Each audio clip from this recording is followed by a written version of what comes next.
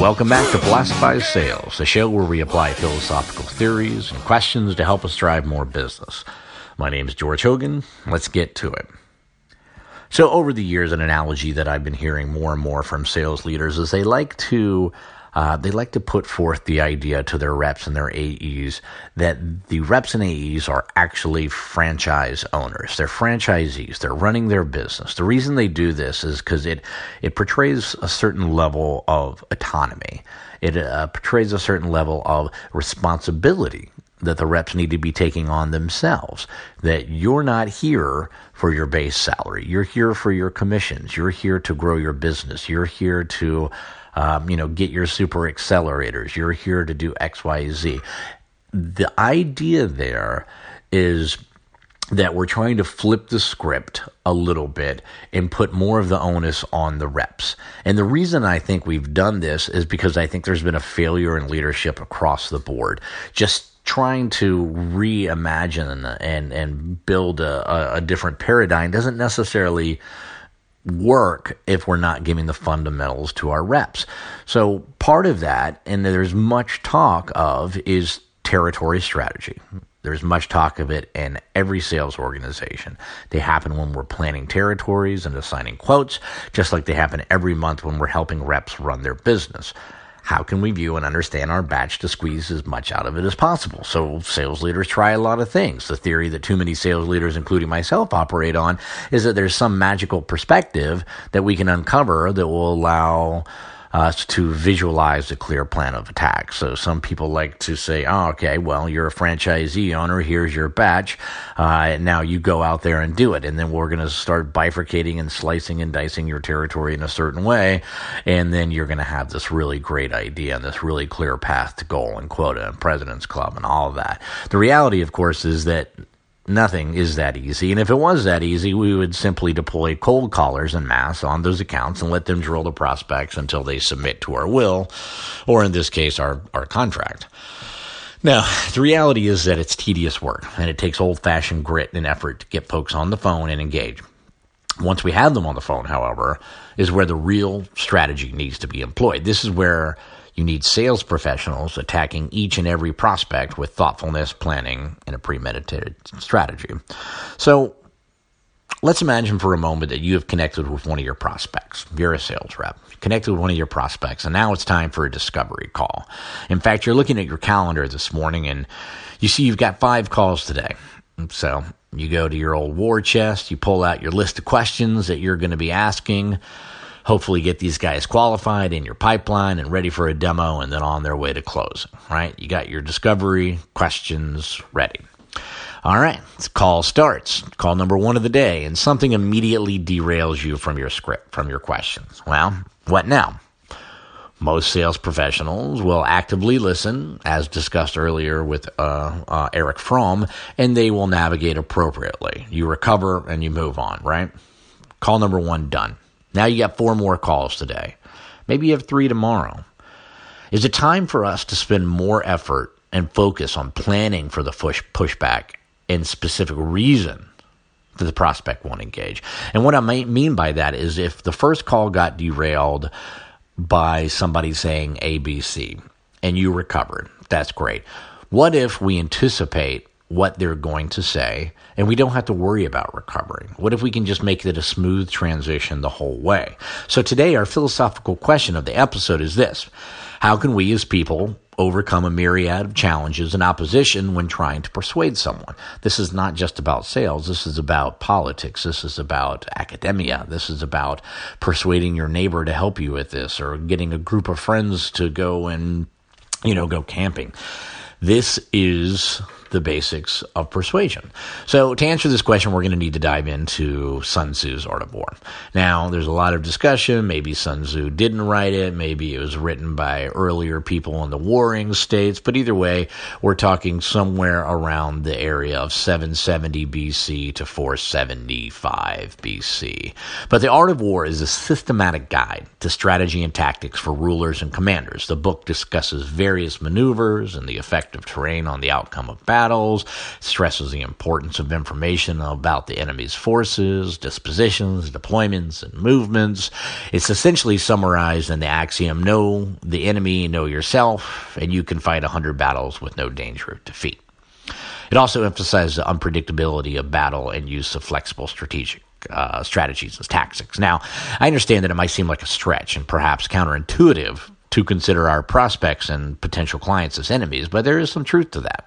Consider the following. Like an enemy in war, a prospect does not want to be dominated.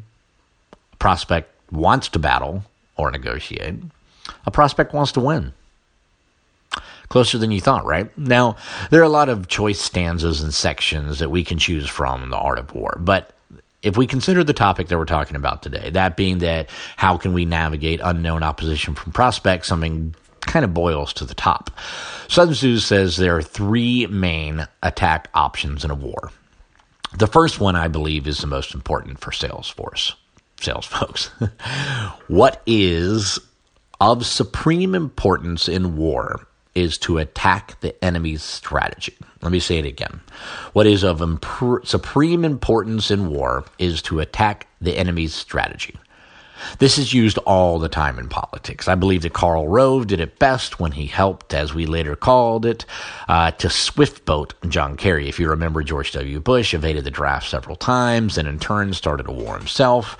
Entered John Kerry as the Democratic nominee, a lieutenant in Vietnam that was shot and received a Purple Heart. So Karl Rove knew that the war, Vietnam and obviously Iraq, and Bush's lack of experience was a liability, and that a vet like Kerry could easily call him out. So what did Rove do? He attacked the enemy's strategy, attacked that exact strategy by attacking Kerry for being weak, for actually being in the war and getting shot. And it worked then, and it certainly works in this Trumpian timeline that we're painfully working through. So let's apply this to our prospecting now. We know that a prospect has several buckets of easy-to-use roadblocks in his back pocket. They include budget and not now. That's essentially it. If you boil the majority of the objections, it lands right there. And you might be surprised that I only listed two, but in reality, they really are the two main themes of the opposition, of any objections. The budget piece can get them a long way. Maybe it doesn't align with their fiscal. Perhaps it's too expensive. They don't even know the price right yet. So is it just default too expensive? They already spent all their CapEx for the year. Whatever it is, we need to anticipate this strategy and attack it. But the budget strategy goes a long way. If I'm asking somebody to borrow $10 and they say, I don't have $10, I don't really have much to say. Same thing goes for the next one, right? Same thing for not now. This one is just sheer laziness, honestly. Is it inertia? Are they happy with their current solution? Are they worried about change management? Same thing here. We need to attack these buckets with questions and guidance that allow us to get through these quick blockers and identify if we have a shot this month, next quarter, next year, etc. So what does it look like on a call or in the field? For budget concerns, you need to understand right away that this is almost always going to be an objection. It might be timing, it might be dollars, or it might be bandwidth. We need to picture what is going to happen on their end if they engage with us. If they like our solution, the prospects that you are trying to sell right now, they are going to need to pitch this themselves to their bosses, their C-suite, their board. Chances are, however, is that they've engaged with you at this point.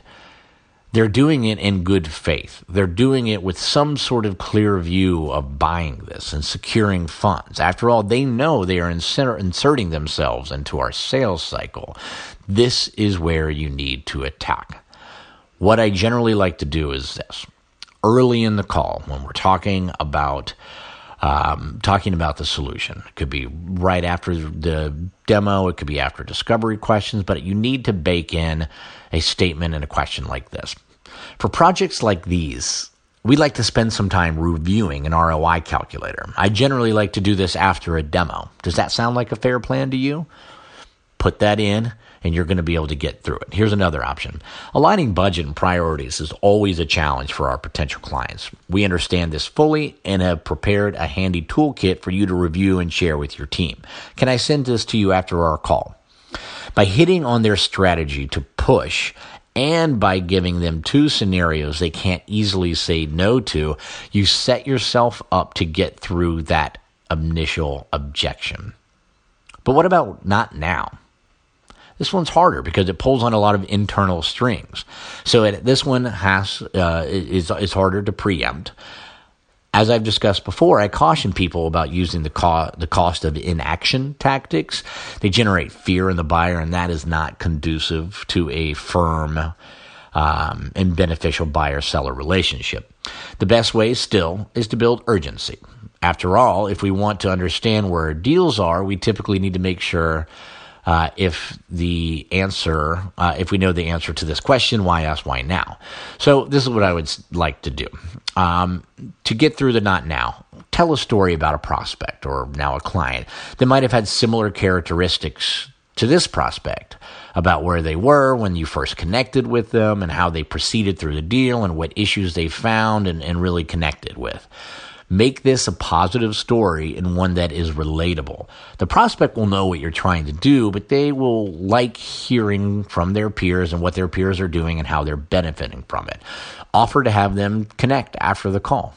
As a salesperson, you know why someone might be inertial, right? They might just be worried about changing. They might not want to have a new implementation process. They might have hung their hat on the last product that they bought. So what you need to do is you need to paint a picture of the world as it is for the prospect who is doing it the same old way. Don't call it competitors or make it negative.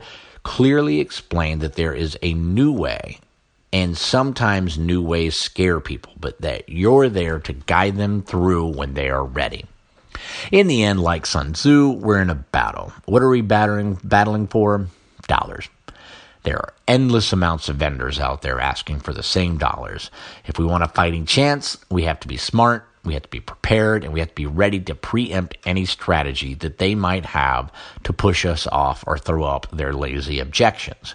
If we go right after their default posture, we're putting ourselves in a good place to speed our deals along and close more business. That's all for today, folks. If you have any questions or comments, email me at philosophizesales@gmail.com. This is George Hogan, and you've just philosophized your sales. See you next time.